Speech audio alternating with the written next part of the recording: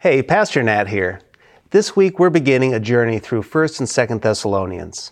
These are two powerful books that remind us that faith, like muscle, must be exercised. Yes, Paul was a big proponent of spiritual fitness, something we are very familiar with at Back to the Bible. And the reason we're able to bring our daily spiritual fitness content to you free is because of faithful supporters.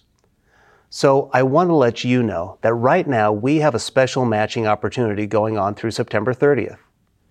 It's a way for your gift to go twice as far to help create and deliver solid biblical content on a daily basis.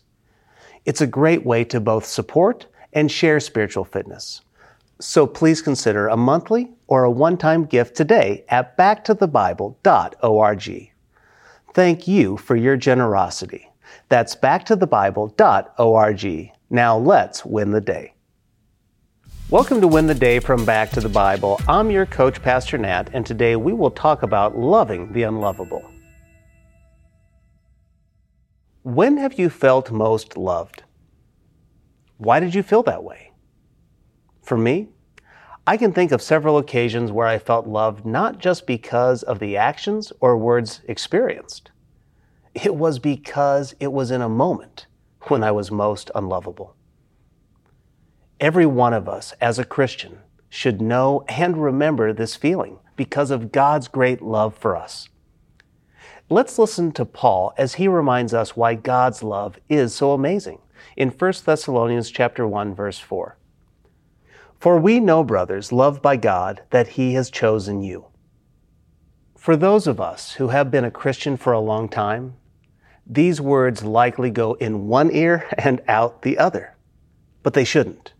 Paul has made two very scandalous and awesome statements in verse 4. Paul says, "For we know, brothers, loved by God."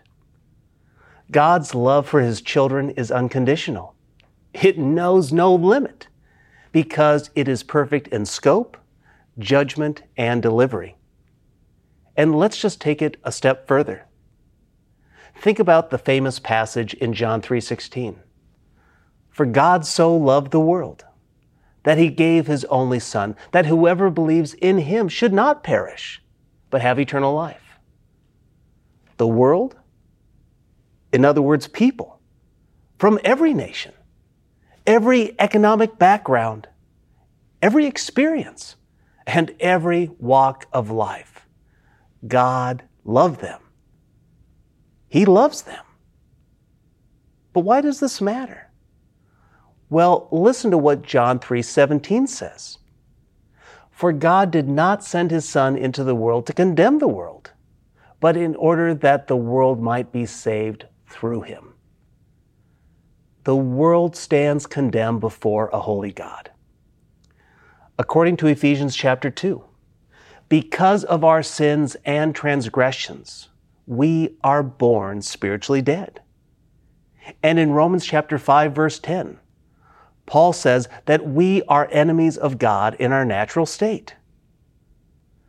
Though we are God's enemies and the spiritual children of the devil, God loved us. I at times try to think about the person I dislike most. Or can I even say it out loud? The person that I hate. That person I hate, who has hurt me and wronged me, could I love them as God loves them? Well, the short answer is yes. In fact, we can. We should. This message of love was scandalous 2,000 years ago, and it is still today.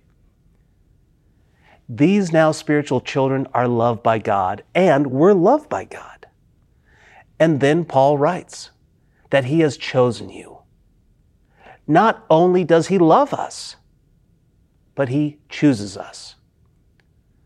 I've said I don't know how election and free will work together, but as we continue to study this book, we will see that they go hand in hand. It is truly a divine mystery that is biblically true.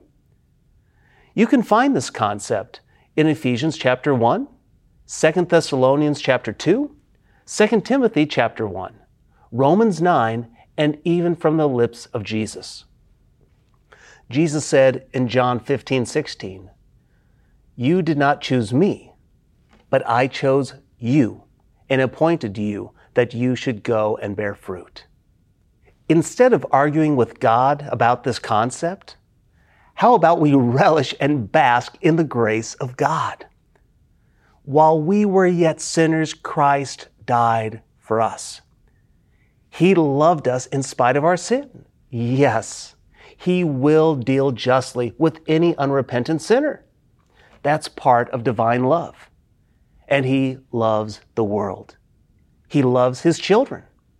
His love flows unconditionally in our worst state of our spiritual lives. He chose us.